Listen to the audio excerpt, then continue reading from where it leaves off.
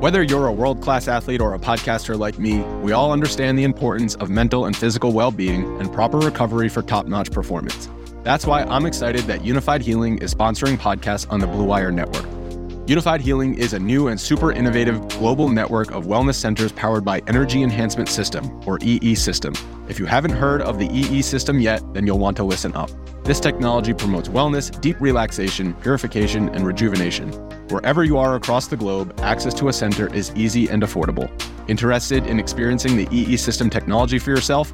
Go to unifiedhealing.com/bluewire to learn more and find a center near you. That's unified, UNIFYD, healing.com/bluewire. No material or testimonials on the Unified Healing website are intended to be viewed as medical advice or a substitute for professional medical advice, diagnosis, or treatment. Always seek the advice of your physician or other qualified healthcare provider with any questions you may have regarding a medical condition or treatment and before undertaking a new healthcare regimen, including EE System. What these young bloods have to understand, that this game has always been and will always be about buckets. Just attack the basket. Oh. Bring it home, baby. Stop it. Did not do it like that. Oh, my goodness. Will you stop yelling at me? No. With no regard for human life. Steps back. Three-pointer. Bang.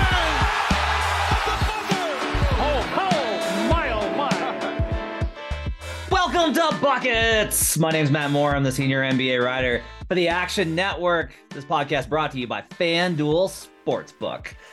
Today's episode, Futures Friday. Last Futures Friday of the NBA regular season. We made it. We made it, Brandon Anderson. And by we, I mean me, because you ditched me for 6 months to go cover football. But I made it. I'm almost there. We are at the playoffs. We are going to talk big picture NBA futures today. How you doing? I'm good. The future is here. The future is now. We made it to the playoffs, the games that I actually care about, right? We made it here. The games the players actually care about? So, yeah, well, that's basically the same thing. Rest management season is over, we hope. Hopefully they won't rest at all. That's Brandon Anderson. He's the NBA futures analyst. Today's show, we're going to talk about our three favorite futures right now in the NBA. The NBA regular season wraps on Sunday. We're recording this on Thursday afternoon.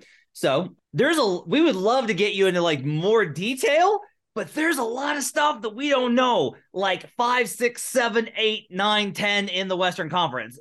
Don't have any idea about any of those. It's still very much in the air. Eastern Conference pretty much set.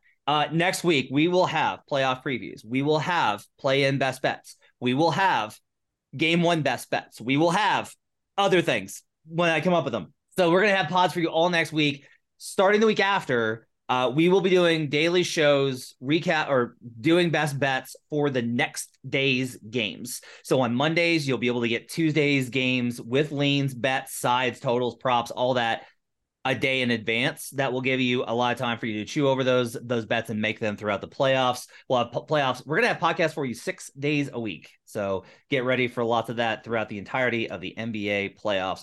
All right, Brandon, let's start here. We're going to do our top three favorite futures on the board. I would like you to go first. What is your favorite futures bet right now in the NBA on April 6th? Right now, on April 6th, the bet that I would make, first of everything, the bet that I told people on social media this week and in my article that I wrote is Eastern Conference to win the NBA Finals, minus 130 if you see it, minus 140. I still like it. That line is inflating. I got it back around even odds. It was like minus 120, 125 when I started writing the article. It's moving up, but I wrote this week about NBA parity. And you and I have talked a lot, and we've talked a lot internally about what happens in these weird parity years. What happens, and we're talking about the West here. The East does not have parity. Let's not pretend. Like, we know who the top 3 teams are. We know who the top 4 teams are. We probably know who the top 2 are, and we know who the rest are after that. The East is not the parity. The parity is in the West. And parity, what's it mean? Is parity, well, we've got all these teams stuck in the middle. Sure, that's one way of defining parity. Or is parity Well, we just don't really have a great team at the top. We have a few pretty good teams at the top, but no one who really stands out like the East teams. That's also a parody.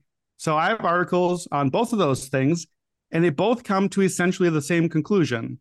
Number one, we know from NBA playoffs, seeding basically holds in the playoffs for the most part, right? Like we have the whole year. We know who the best teams are. We have 7-game series. We love NBA playoffs because the best team wins, right? We love that over 7 games, the best team usually wins out. And even in the parity years, the best teams tend to win out. The top seedings, even though they're lesser top seeds, tend to win out. But the main takeaway is that the conference with all the parity does not win the finals. The conference that has the really good teams, the one that we know is the good teams, the Celtics and the Bucks and the Sixers, they're the team you want in the finals. I identify, like, for each of the articles, my top 10 parity teams for the last 30, 40, 50 years. Not teams, seasons. Just looking back and saying, okay, who are the seasons that just didn't have the great teams? Not results oriented, just saying, where's the parity? And now it happened. And almost every time, I think 8 out of the 10 years, the better conference, the non-parity conference, won the title. So I like the East. I love the East here. The East is going to have home court in the finals, assuming it's one of these top 3 against anyone in the West. They all have a better record. I love the East. I don't think we're getting this price we were to wait around. So give me the East Conference. Give me all of them, even though I really only think it's 3, maybe 2. Okay. A particularly depressing look from you in terms of nothing matters and the best teams will always win. No, I think it's hard to argue with your logic. Here's like a good way of putting this. If the Nuggets make the finals, I'm going to bet the Nuggets. I like them in a matchup versus Boston. I like them in a matchup versus Milwaukee. I like them in a matchup versus the Sixers. Like, I like Denver's matchup across all 3 of those. Denver will have the best player in the Boston series. They will have, the best player in the Sixers series. And they'll have the second best player in the Bucks series, but the Bucks number of offensive weapons is honestly less than Denver's. So, like, I like that.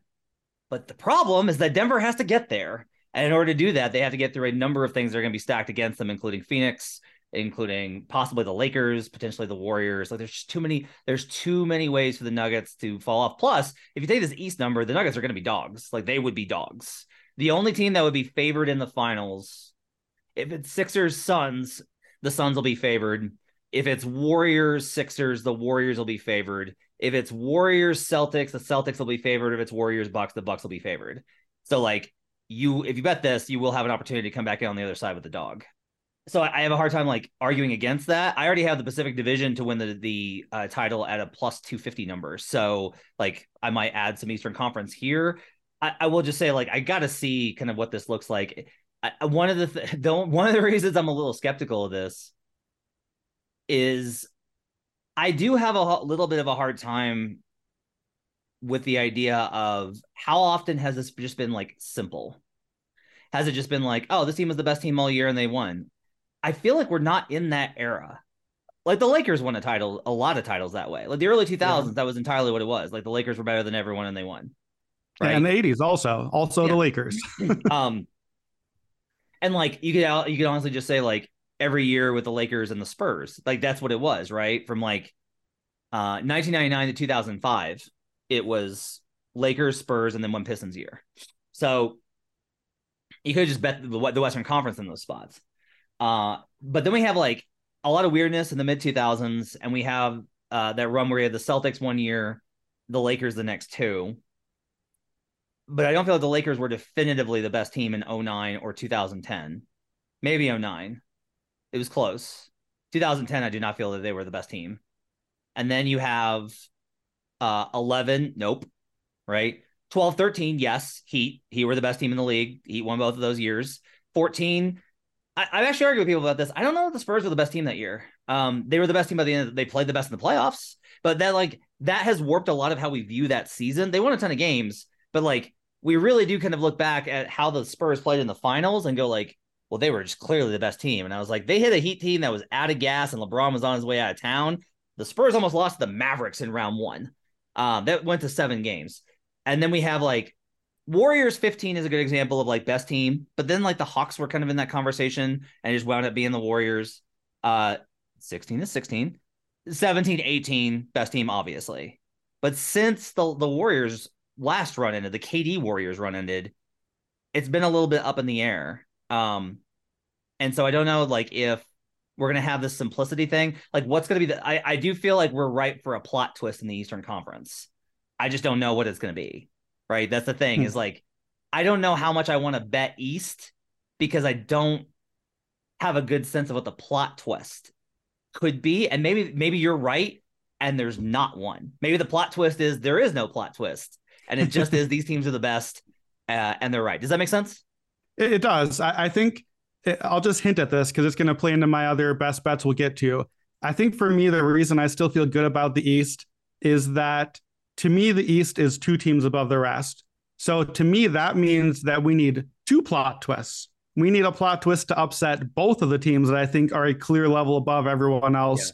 Yeah. I can see one plot twist. We often get one, we get a big injury or whatever, but it takes two to really upset my apple cart. Like let's be honest here.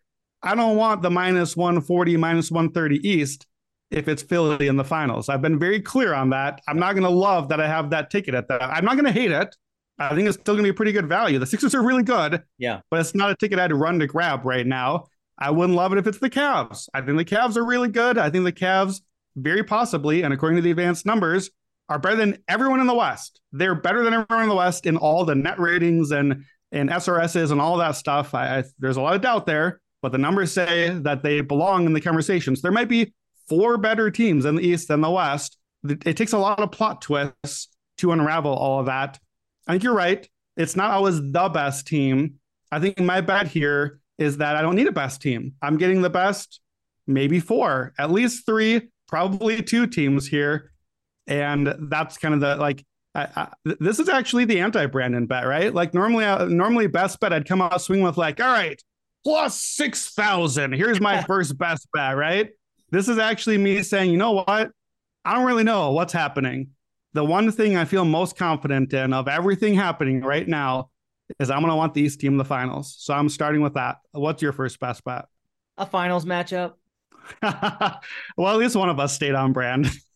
I'm taking a finals matchup with my best bet, and I am taking the Boston Celtics to beat the Phoenix Suns 16-1 at FanDuel Sportsbook. So when the playoffs have gone on, the season has gone on, and I had a period where I was like, I really think that, the Denver's kind of got it, and Denver's really fallen off. And I think that Denver honestly got too much they peaked too early. They accomplished too much too early. And the last month and a half for them has been disappointing to garbage. And there's a lot of reasons to discount the value of the games in March. I just do not feel like they're playing their best basketball. They have an opportunity to ramp up, but they don't get that in the West because they're going to face one of Lakers, Clippers, Warriors. Maybe they get Pelicans or Wolves. Maybe. And even then, Wolves is probably a pretty tough matchup. If the Pels get Zion back, that one could be dangerous as well. Denver doesn't have the luxury of the Bucks. If the Nuggets had the luxury of the Bucks and they were facing the Bulls or the Raptors or the Hawks, then it would be a lot easier to buy into Denver, but you can't do that. Meanwhile, Lakers could wind up in the 4-5. Lakers could wind up out of the play-in. Lakers could wind up in the 2-7 versus a Memphis team that I think will probably take it to them. There's all these kind of scenarios. The Warriors, I wrote an entire thing on Action Network. You can check it out in the app, talking about how they are that scene from Princess Bride. I cannot drink the wine in front of you. I cannot drink the wine in front of me. I cannot bet against the Warriors. I cannot bet the Warriors. Here's what I got with the Phoenix Suns. The Phoenix Suns to start December were the best team in the Western Conference. Everyone forgets this. That through the first 6 weeks of the season, the Suns were still the best team in the West. They lost the 2 games to the Pelicans, and in that 2-game set, Devin Booker got hurt. That's when the injuries started. Like, they probably lose those 2 games versus the Pelicans, come back, stabilize, bounce back, finish through. They're probably the 1 seed right now, especially with the Durant trade. But instead, Chris Paul gets hurt, Devin Booker gets hurt, and then everyone got hurt. Landry Shamet, Damian Lee, Ayton, everyone got hurt. And they didn't have Jay Crowder this entire year. That's a roster spot they just didn't fill. That's a starter spot they just didn't have. Since they traded for Kevin Durant, they're undefeated. Now, have not faced a murderer's row. The defense has a lot of question marks. The depth is going to be an issue. Phoenix is beatable. But if we're just going to simplify this down, Phoenix is the best team.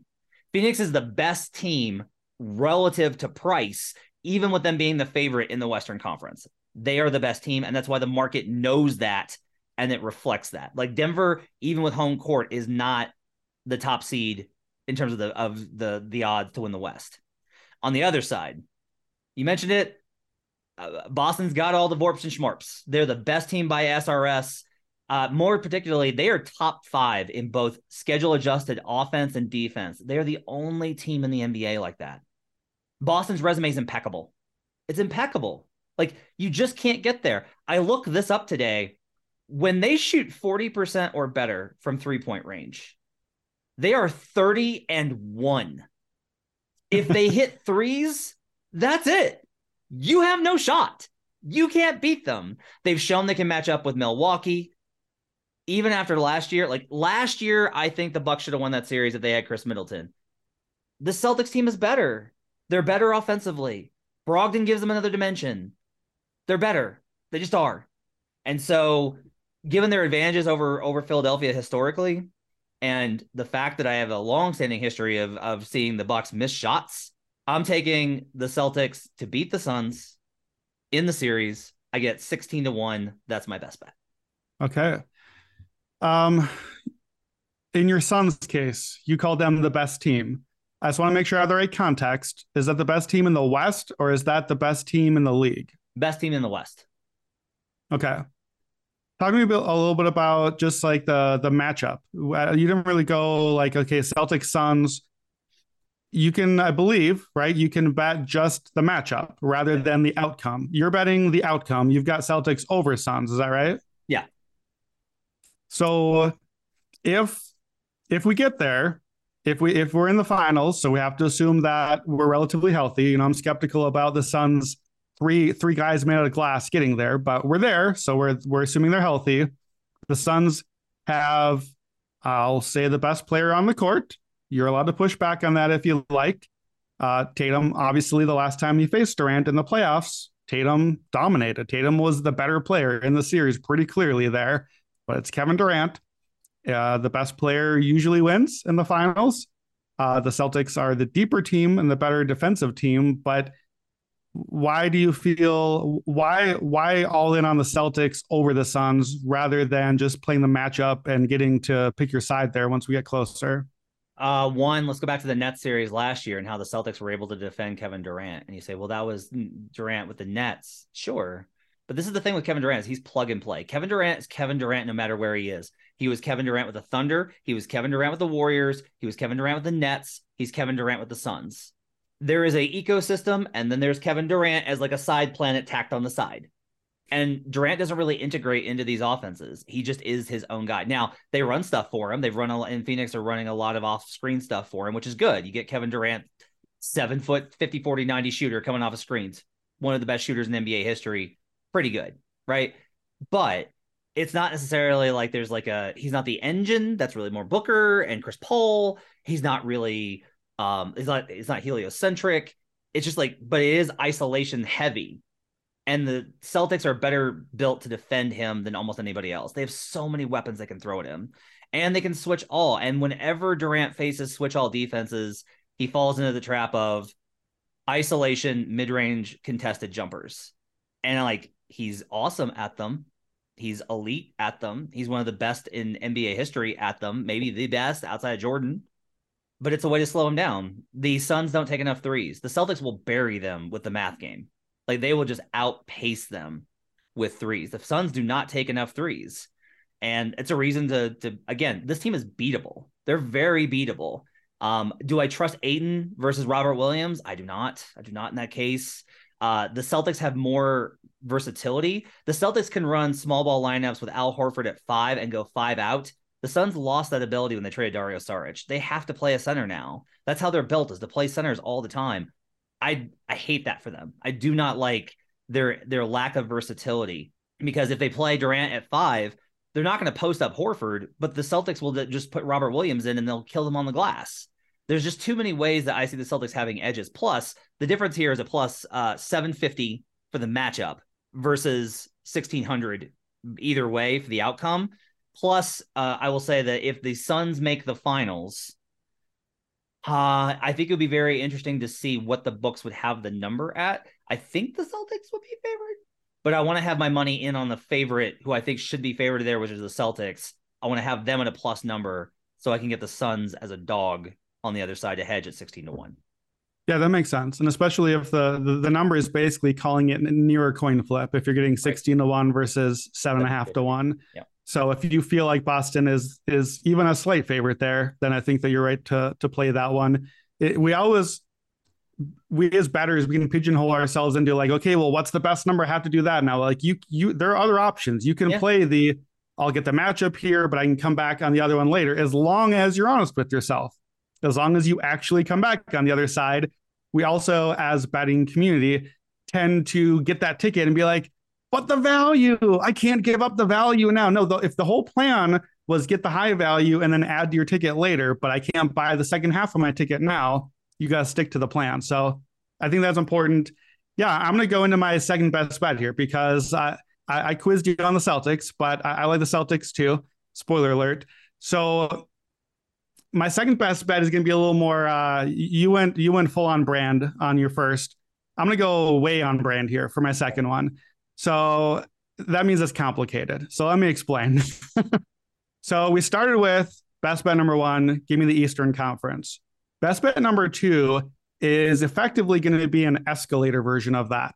Okay. So I'm starting with the Eastern Conference. And best bet number two is actually 3 bets in 2 parts. Okay. So give me the Eastern Conference. I get them all. I made the case for that. But I think it's pretty clear, as you heard me talk about that, there are 2 teams that I really want in the Eastern Conference. So right now, if I shop around, I can get the Bucks to win the title plus 290. I don't really super love that number, but it's the best number out there. And I get the Celtics plus 360. That's at FanDuel, our sponsor.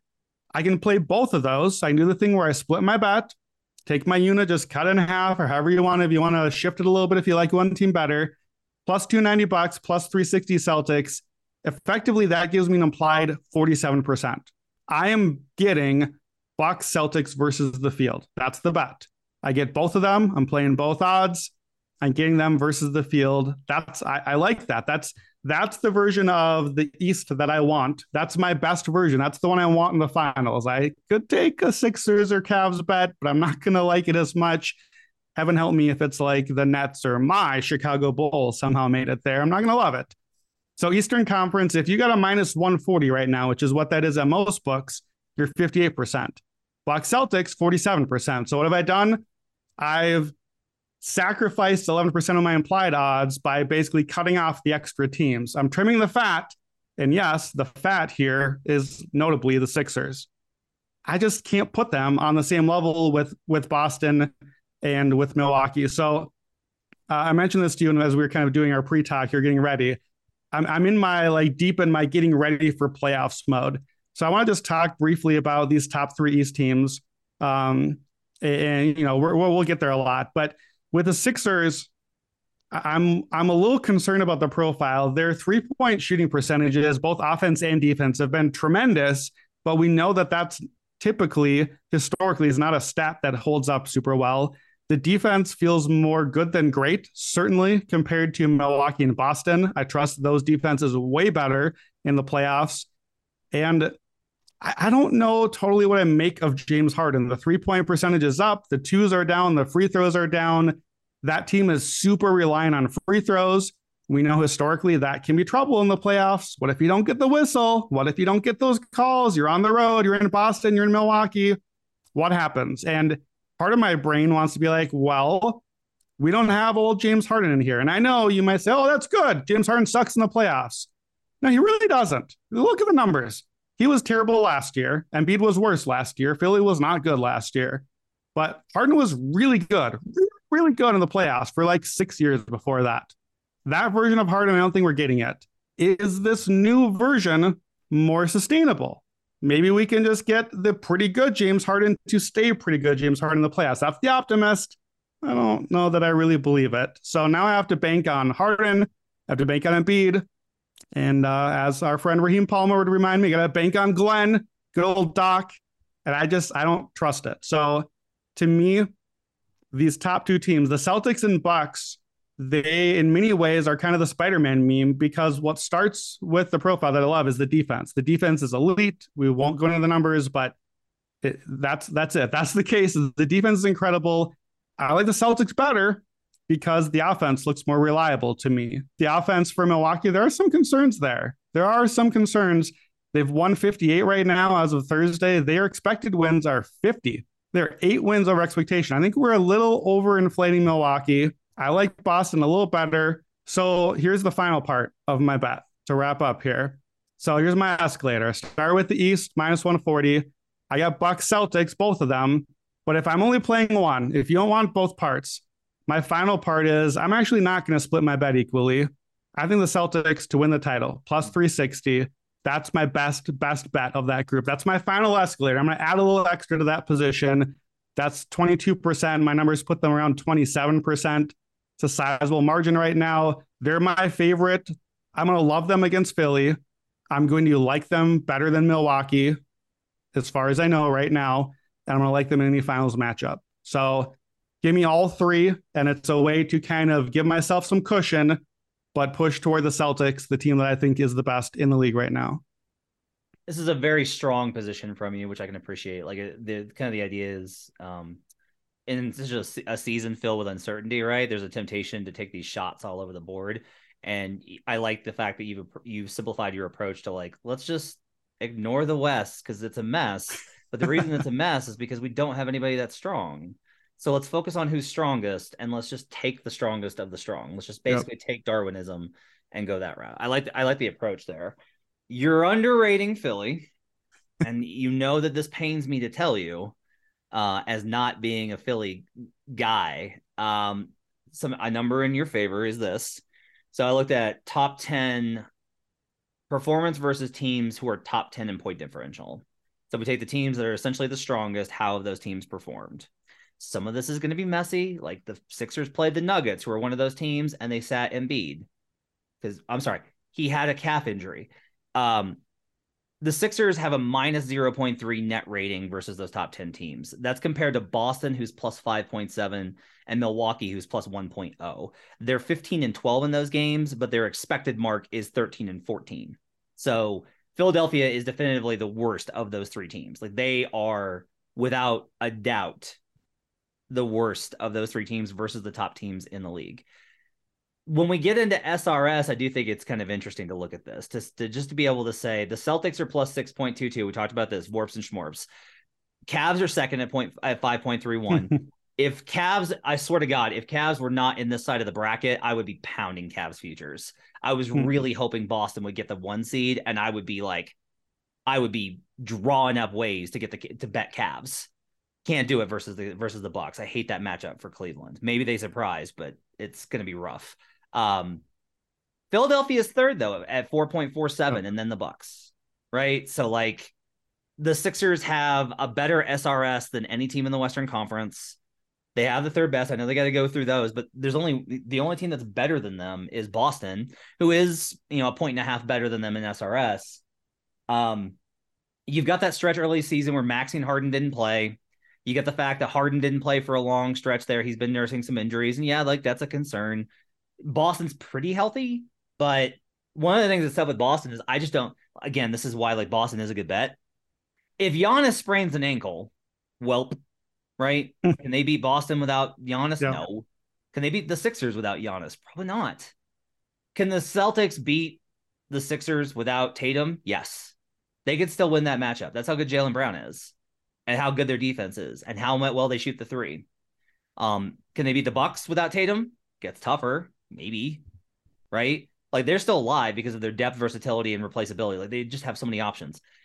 But I will just say, like, look, if we get to second round, this is put up or shut up time, and it's fine to bet against Embiid, but like this is it. This is put up or shut up time for Embiid. He gets to prove all of us wrong. He gets to shut you and me and everyone else up about him.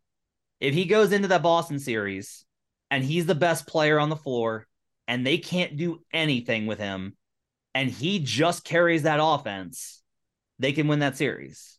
He has gotten better versus Al Horford. Like somebody had pointed out those numbers. I started looking at him, and then he dropped 52 the other night. He's gotten better. He's figured out that matchup. He's better now. I still worry about the double teams. I'm always going to worry about the double teams. But like, I don't mind this position. It's good to be like, bet your opinion, and your opinion is the Sixers cannot do this, like Harden and all the other reasons. I think the gap is probably a little bit closer, and we do this when we do bets all the time, where if we have a bet we like, we then start like not exaggerating, but framing the supporting evidence in a way that supports that bet, rather than using supporting evidence to lead to a bet. And that I think is like where I'm not willing to go that far. I trust the Celtics at a longer number here, but I'm not willing to go to as far as you are.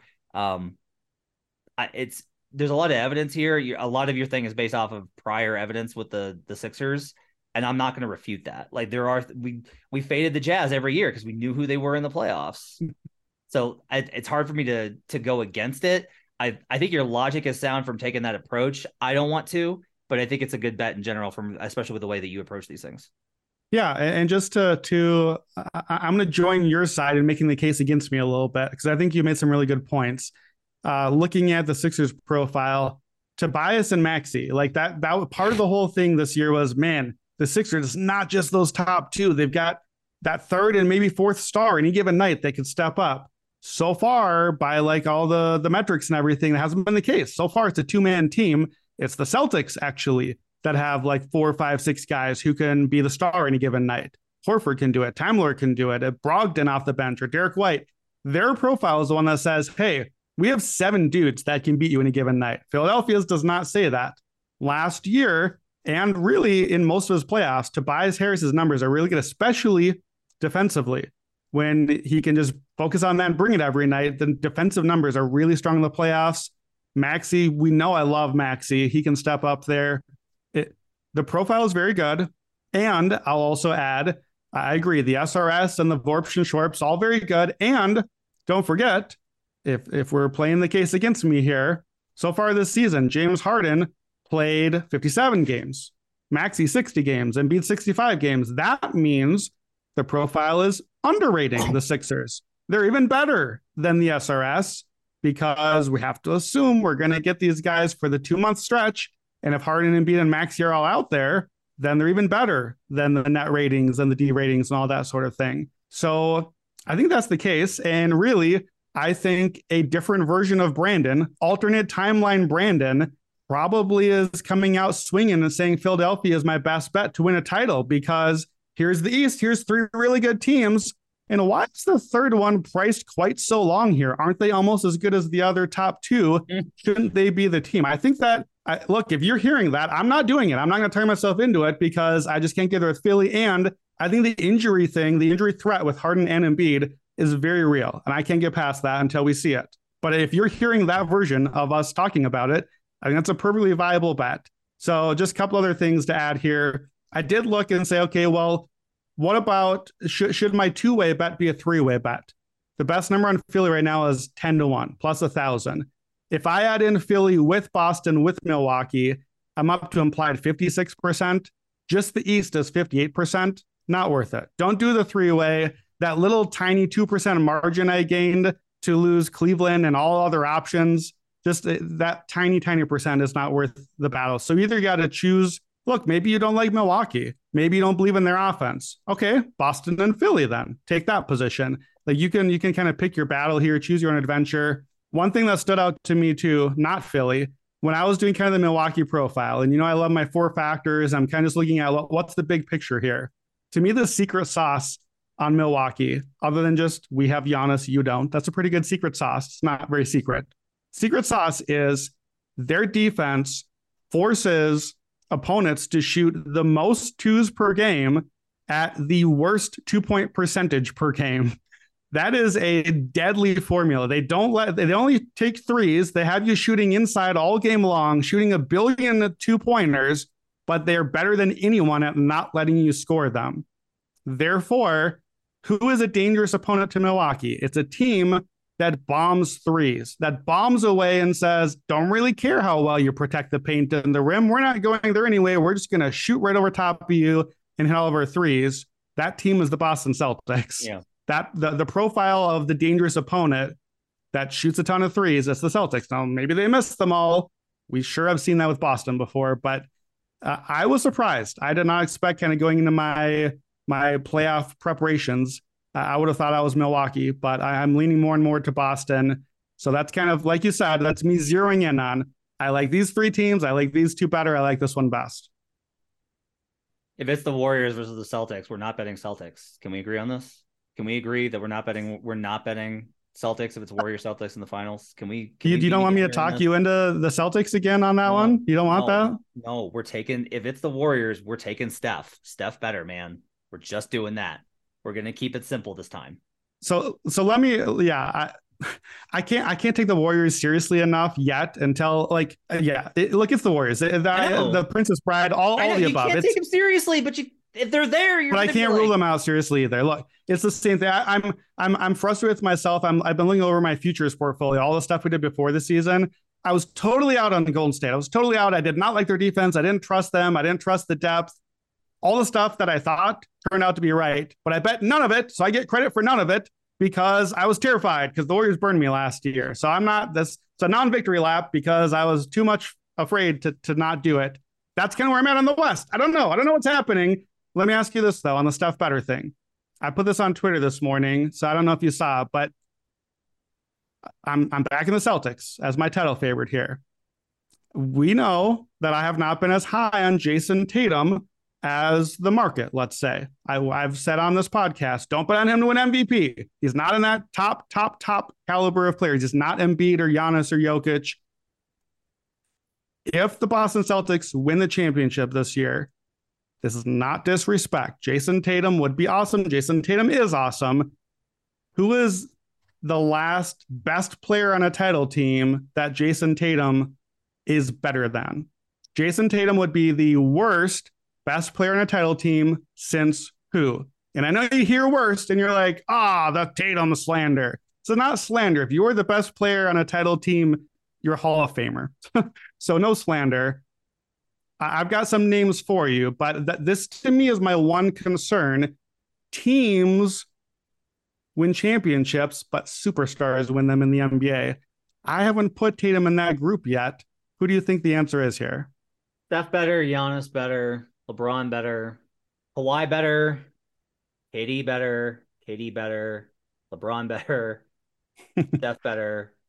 I'll say it. He was better than anybody on the Spurs in 2014. Yeah. I think that's the answer. And again, we're taking the version that year, not the all-time Tim Duncan profile, not the all-time Kawhi or what he became that season. I think it's comparable. I think it's probably Kawhi that year, and I think Tatum was pretty close. I think 2010 Lakers, that version of Kobe, again, not all-time Kobe, just that older version of him. I think that's another one. On Twitter, we had people suggesting as far back as the 2004 Pistons. Tatum's better than anyone on that team. But it's possible we might have to go back 2 decades to find a team. Like you look at this, the BPMs, EPMs, and all of that. That's how far back you may have to go to find a team where the team won the title with a really, really, really good star that's not a mega elite superstar. That worries me a little bit because you know how much I rely on the historical stuff here. Interesting. Okay, my second best bet. I'm going to go to the Western Conference. Here's the odds for the top 6, and we're just going to go ahead and I'm going to read these, and then we're going to reach the answer. The Suns are plus 200 to win the West. The Nuggets are plus 330. That's still pretty short. The Warriors are plus 350. That's pretty predictable. The Grizzlies are plus 600. That's understandable. The Los Angeles Lakers are plus 1200. The currently 8th Los Angeles Lakers are plus 1200. The Los Angeles Clippers, who are currently 5th, are plus 1600. The fuck are we doing here? It's Clippers plus 1600 is my second best bet for futures. I'm weighing whether or not we're just doing this right now. I've got a lot of different futures. I bet Clippers in preseason at a long number, but not as long as this. So I may have to bet this because this is an interesting spot here, Brandon. If we go back all the way to what I thought after the finals last year, and then what we thought in preseason, and we go through all this and we're here, how much am I going to be influenced by what's gone on in the last 6 months of basketball to change my opinion on what the value is? Because I made 3 bets last year after the finals. I bet the Clippers, I bet the Suns, I bet the Sixers. All of those teams are going to be in the playoffs. All of those teams are going to be top 6. Now, surprisingly, the Sixers are the only one that's top 3. But 1,600 here for this Clippers team. I get it with the Paul George thing. Paul will be back at some point in the playoffs. This is built on the idea that the Clippers are likely to wind up in the 5. And if the Clippers wind up in the 5, then Paul George, if he doesn't come back to the second round, won't have time to get back because they'll have to get past Phoenix. We're recording this on Thursday night. There is a decent chance, if the Warriors can win one road game versus the Kings, there's a good chance the Clippers will be able to decide their fate on Sunday. That if the Warriors win that other game, if the Warriors win out, the Clippers can lose intentionally on Sunday and potentially slide into the 6th spot with tiebreaker assuring them no worse than 6. And if that happens, now you got Kings and then Grizzlies, and you got to pass to the conference finals. They've played great since Russell Westbrook showed up, which I know is driving people nuts. The depth that we talked about, that we love for this team in preseason, that we were like, well, I guess that was nothing.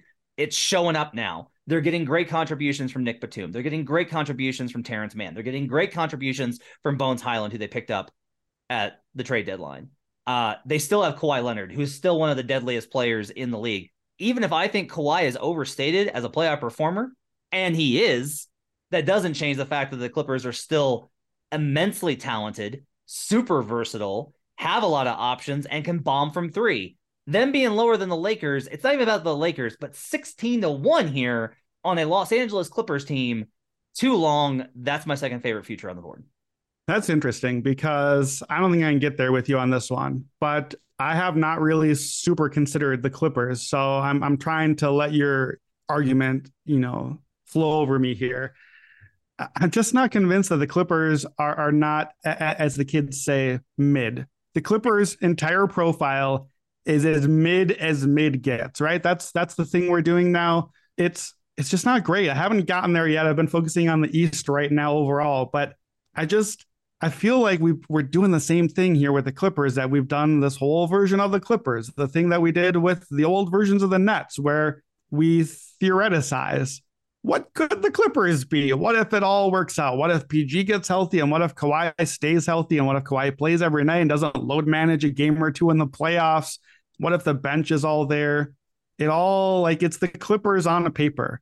It's the Clippers versus Nets on paper finals that we've been waiting all these years for. That, spoiler alert, didn't happen. And I think I'm over it. Like I couldn't ever get there. I don't remember which team it was that burned me on it. I mean, heck, the Clippers did. I was looking back on my futures profile. The last team that I talked myself into, the very last thing, our whole thing in the preseason was Suns, Warriors, Clippers. You got to pick one. You talked me into picking one, and I picked the wrong one. I picked the Clippers. I don't want them then. I don't want them now. I got Clippers title odds. Actually, I don't think I do because I tied it to the Norm Powell thing, and then he fell just short of our 17 points a game thing, so that ticket's gone. I don't feel like I lost a whole lot on it. I don't know that I need this ticket. I don't think I'm going to like the Clippers even in the spot where you get them as a 6 seed, 6-7. So now they made the conference finals. Presumably, the whole point was that you didn't really want them against the Suns or the Nuggets. So now I have them as a team I don't really love against the Suns and Nuggets. Now I have them in the finals in a spot that don't really love them. So let me ask this question, because I need to see more. I need to do more work on the Clippers. The reason we loved them theoretically, the on paper version, is because they had this different way of playing. They have all these wings and they have all this versatility. And we've seen when that goes well, how well it can go against the Jazzes of the world. Who are the teams of the top contenders? If you're the Clippers, like, look, we know you want the Grizzlies Kings path, of course. And part of why I don't like the bet here is because we don't know they're getting that path. So I think I'd at least want to wait for that. Who are the teams that you're like, okay, these are the top contenders that, oh man, if the Clippers get into this path, even though it's this team, that matchup, all those wings, that's where they can really slice and dice. So here's kind of like a good way to simplify the argument. If they wind up in the 6th spot or 7, so they're on the other side of the bracket, I think it's easy to make an argument that the Clippers are just like a better team in playoff terms than Kings and Grizzlies. Grizzlies' Sure. half-court offense is better, but still really far behind. They rely on forcing turnovers. They will have a hard time keeping up with the math problem. Kings defense, obviously the question mark, though the Kings do have the 8th best road defense in the NBA, notably. But like Kings being in that spot, a second round series versus Kawhi, can Mike Brown out coach Ty Lue? Can Sabonis or Fox be the best player in a series with PG and Kawhi, right? So now we're in conference finals. Okay. This to me is the key, is that there is maybe no better team that I want versus the Suns and the Clippers. Okay. That's the team that I want. So if you're like me, and I just took the Suns or the Celtics beating the Suns in the finals as your number one, clearly indicating that I think the Suns are the best team in the West. If I go with the team that I think is most likely to beat Phoenix, that's where the value lies.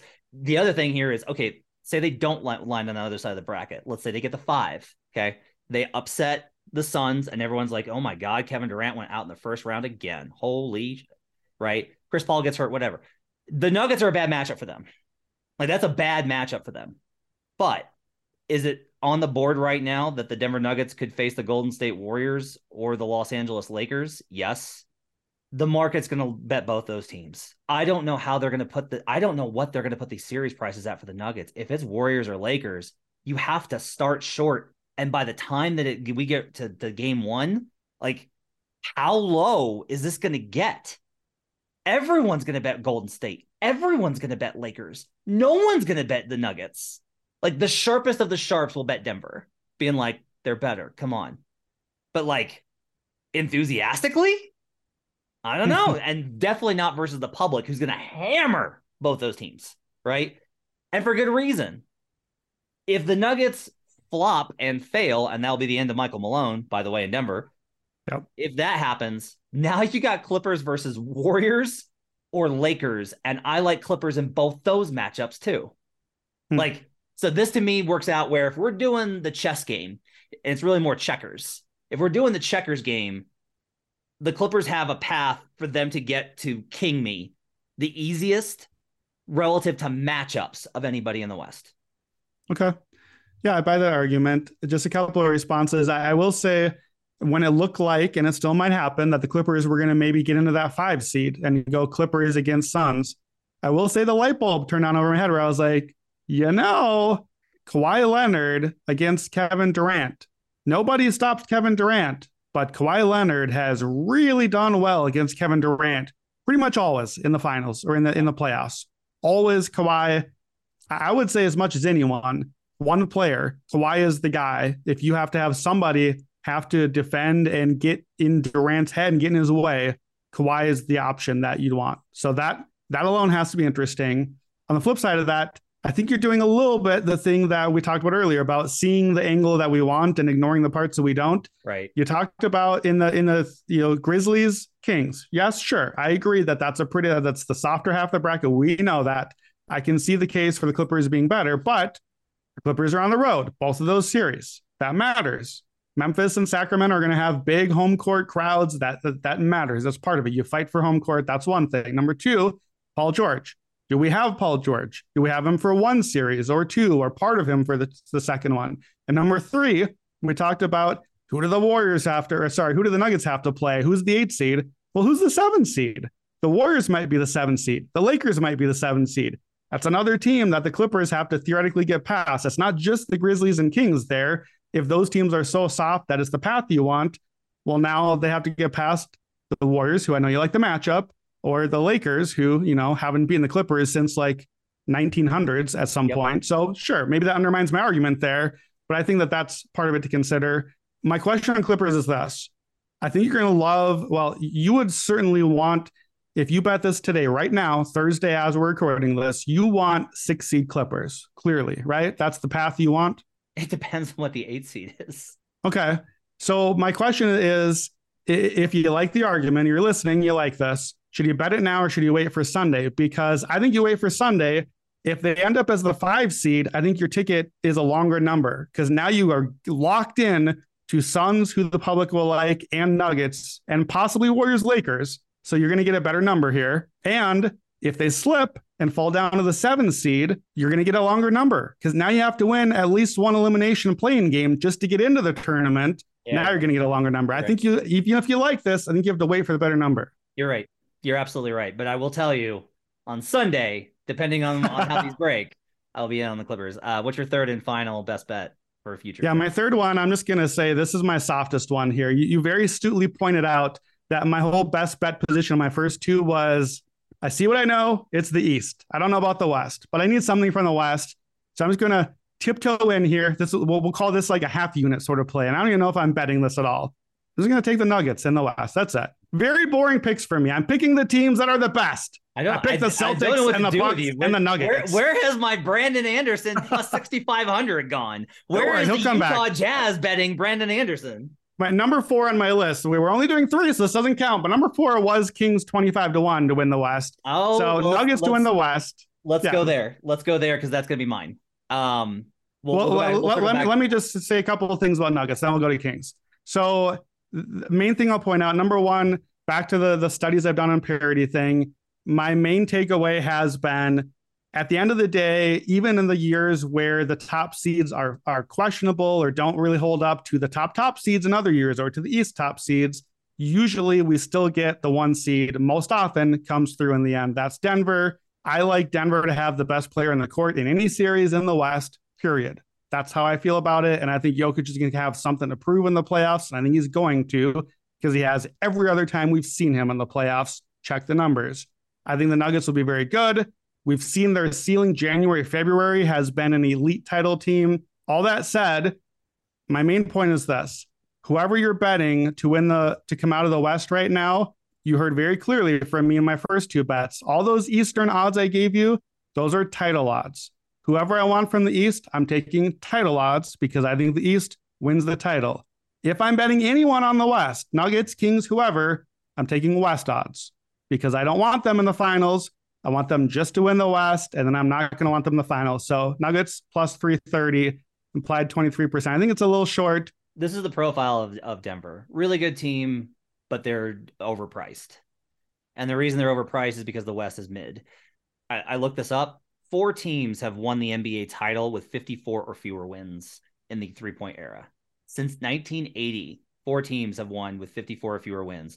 If the Nuggets go 2-1, which they may not now because they clinched the 1 seed, so they may literally lose out. They may lose to Phoenix, Utah, and the Kings because they're just going to rest everybody and their bench is garbage.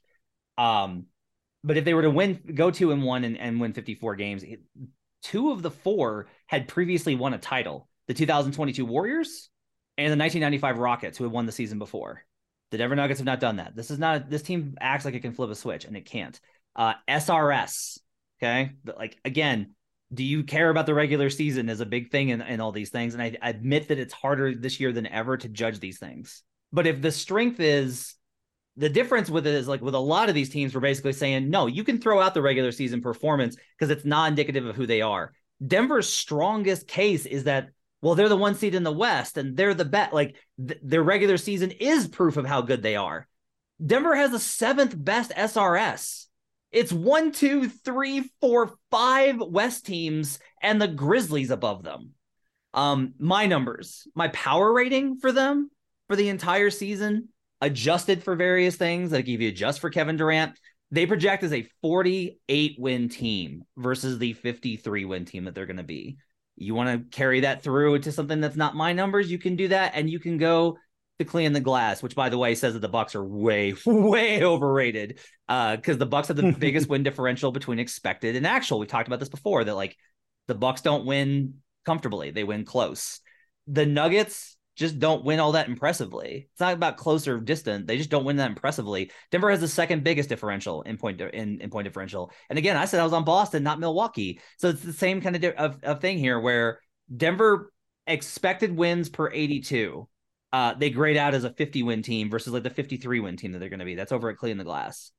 They're just, and if you want to get past this and get into that stretch that they were great in December and January, they were home for all of that. And other teams were in Denver in a season where the home road splits have been wild across the league. Like this is evidence that Denver's overstated because they were great at home because other teams were worse on the road. and their floor is so low. When the Nuggets do not play good defense, they are wretched. When they play good defense, they're elite. I just don't trust them at this point. They have not given me enough to trust them. You know who has given me enough to trust them at 2,400 is the Sacramento Kings. Look, on them in preseason, bet the win total over, got them to win the division after the Kevin Durant trade because of the lead that they had, lucked out with the Durant injury there. This is the number that's been rattling around my brain. And I mentioned it earlier, and I got to come back to it. Every team in the Western Conference sucks on the road except the Kings. The Kings are the only team that can win on the road. Not only that, the Kings go from the 29th ranked defense at home to the 8th best on the road, Brandon. Like, it's possible none of that carries over in the postseason. I am very open to that. At 24-1, in the event that they don't have to go through Denver, Phoenix, or one of the Warriors, Lakers, like they won't have to go through Warriors, Lakers, Clippers. Like they definitely won't. They'll only have to go through one, maybe, of Warriors, Lakers, Clippers, along with Memphis to make a conference finals. And then we're at the doorstep. 2,400 to win the Western Conference. Sacramento Kings, give it to me. Okay, so first question for you here, because I have a clear answer for this. Again, this was a bet that I was considering here. The Kings are in the conference finals. Okay, we're there. We made it there. Are you writing out your 24-1 ticket, or are you fully planning? You're hedging out. You're hedging hard, right? Yes. Okay, so as I would be too. Now, I think the Kings are massive underdogs in whatever that series is, and we're not going to really get a great hedge price here. So I don't know, like the 2,400 has to price in the fact that like we are going to pay through the nose to get our small amount of profit out of this after we won those first two series, right? Do we think they can even get it to 7? Because I don't. No. Right? Right? No, like, so we take the -1.5. Yeah, I think that's what you'd have to do. You'd have to be willing to do that because I think that the Kings in the conference finals, look, Kings in the conference finals, look, Kings fans, we love you. We're giving you credit here, okay? Sorry for what I'm about to say. We've seen in recent conference finals, especially in the West, like these 5-game finals or the gentleman sweeps. Deep down. I think that's what the Kings are, right? This is what we're doing. It's not the Mavs, it's not the Blazers. That might be the Mavs or Blazers, right? Like it might just be that conference finals. I think that's what we're doing. So I think you're right. If you're willing to take the series, the spread, the -1.5 on Warriors, Suns, whoever it is, I think that's probably the angle. But now you might lose everything. Now, if it does go to 7 and the Kings don't win, now you've washed. And the hedging, the whole point of hedging is to lock in. So we're getting dangerous here. I mean, so look, I do you know me. fear I've that got a little enough bit. positions to where I'm covered. But I wasn't going to put that on you. You've got enough things to cover it. I don't. Yeah. So I will say this to the things you just said about both Denver and Sacramento. I think this is fascinating. You're right. Sacramento's been really good on the road. That seems good. You're right. Denver has been really good at home. That seems good. But what about on the road? Well, Denver's going to be at home against all the West teams. They get home advantage. That's what they earn by being that good. Yeah. Their home court matters. Yep. The Kings also earned home court and don't have to play as many road games. So that matters weirdly a little less, actually. And I do wonder, too, I'm going to have to look into this. The fact that Denver's defense leaps from 29th to 8th and Sacramento has this amazing road record, to me, screams, are they just getting like shooting luck on the road? Yeah. I don't know. Logically, tell me why Sacramento's defense, why could any NBA defense be amazing on the road but suck at home? I don't know. I can't explain that to you. Unless just the shooting number is bad, unless just a ton of teams miss a ton of shots, or maybe you lucked into the right matchups. Like, I don't have a logical reason as to why that holds up. And it makes me think, are the Kings actually kind of a 500 team that's had a lot of shooting luck on the road to win all these road games in a year where no one does that, and now they're the 3 seed? That to me feels more a red flag than it does in their favor. Do you have a reason for why the Kings would be a great defense only on the road, though? The pace doesn't change, right? So it's not a matter of they play slower. I think they get a little wrapped up at home with the emotion because they're a younger team. I think that's part of the equation that winds up with that. I'm looking at this right now on Clean the Glass. Okay, so this is promising. They have the 9th best opponent location field goal percentage on the road. That's actually that's actually worse than what they actually allow. They allow the 16th. So like technically their defense should be better on the road than it is. So that's promising. So in normal people words, if I'm understanding this right, that ninth best is their shot profile of what they're allowing to opponents is top 10 in the league defensively on the road. Is that correct? That's what that's saying? Yeah. Do you have that for home? Is that split the same? This is fascinating. The Kings have the 13th best location effective field goal percentage at home. Okay. They're 30th in actual. So maybe it's the other way. Variance has hurt them at home. Maybe the defense actually is kind of good, but at home, oh man. Well, then the number goes the other way. We've got work to do on the Kings. Maybe the Kings light the beam. Maybe this is a real thing. Light the beam, baby. We'll see how it goes. That's your 3 best bets for the final week of the NBA regular season. Thanks for joining us. Appreciate everybody being along for the ride this season. Playoff coverage starts next week. We'll have series previews along with play-in tournament best bets all throughout the week with our cast of characters here on Buckets. We'll also have a special episode over at the Action Network podcast. Download the Action Network app right now. Best way for you to track your picks. You get all the best information on betting every single sport in existence, including baseball. Want to get in on that? Nothing better than betting day baseball. My thanks to David Payne, our producer. We'll be back next week with more. Until then, let's get buckets.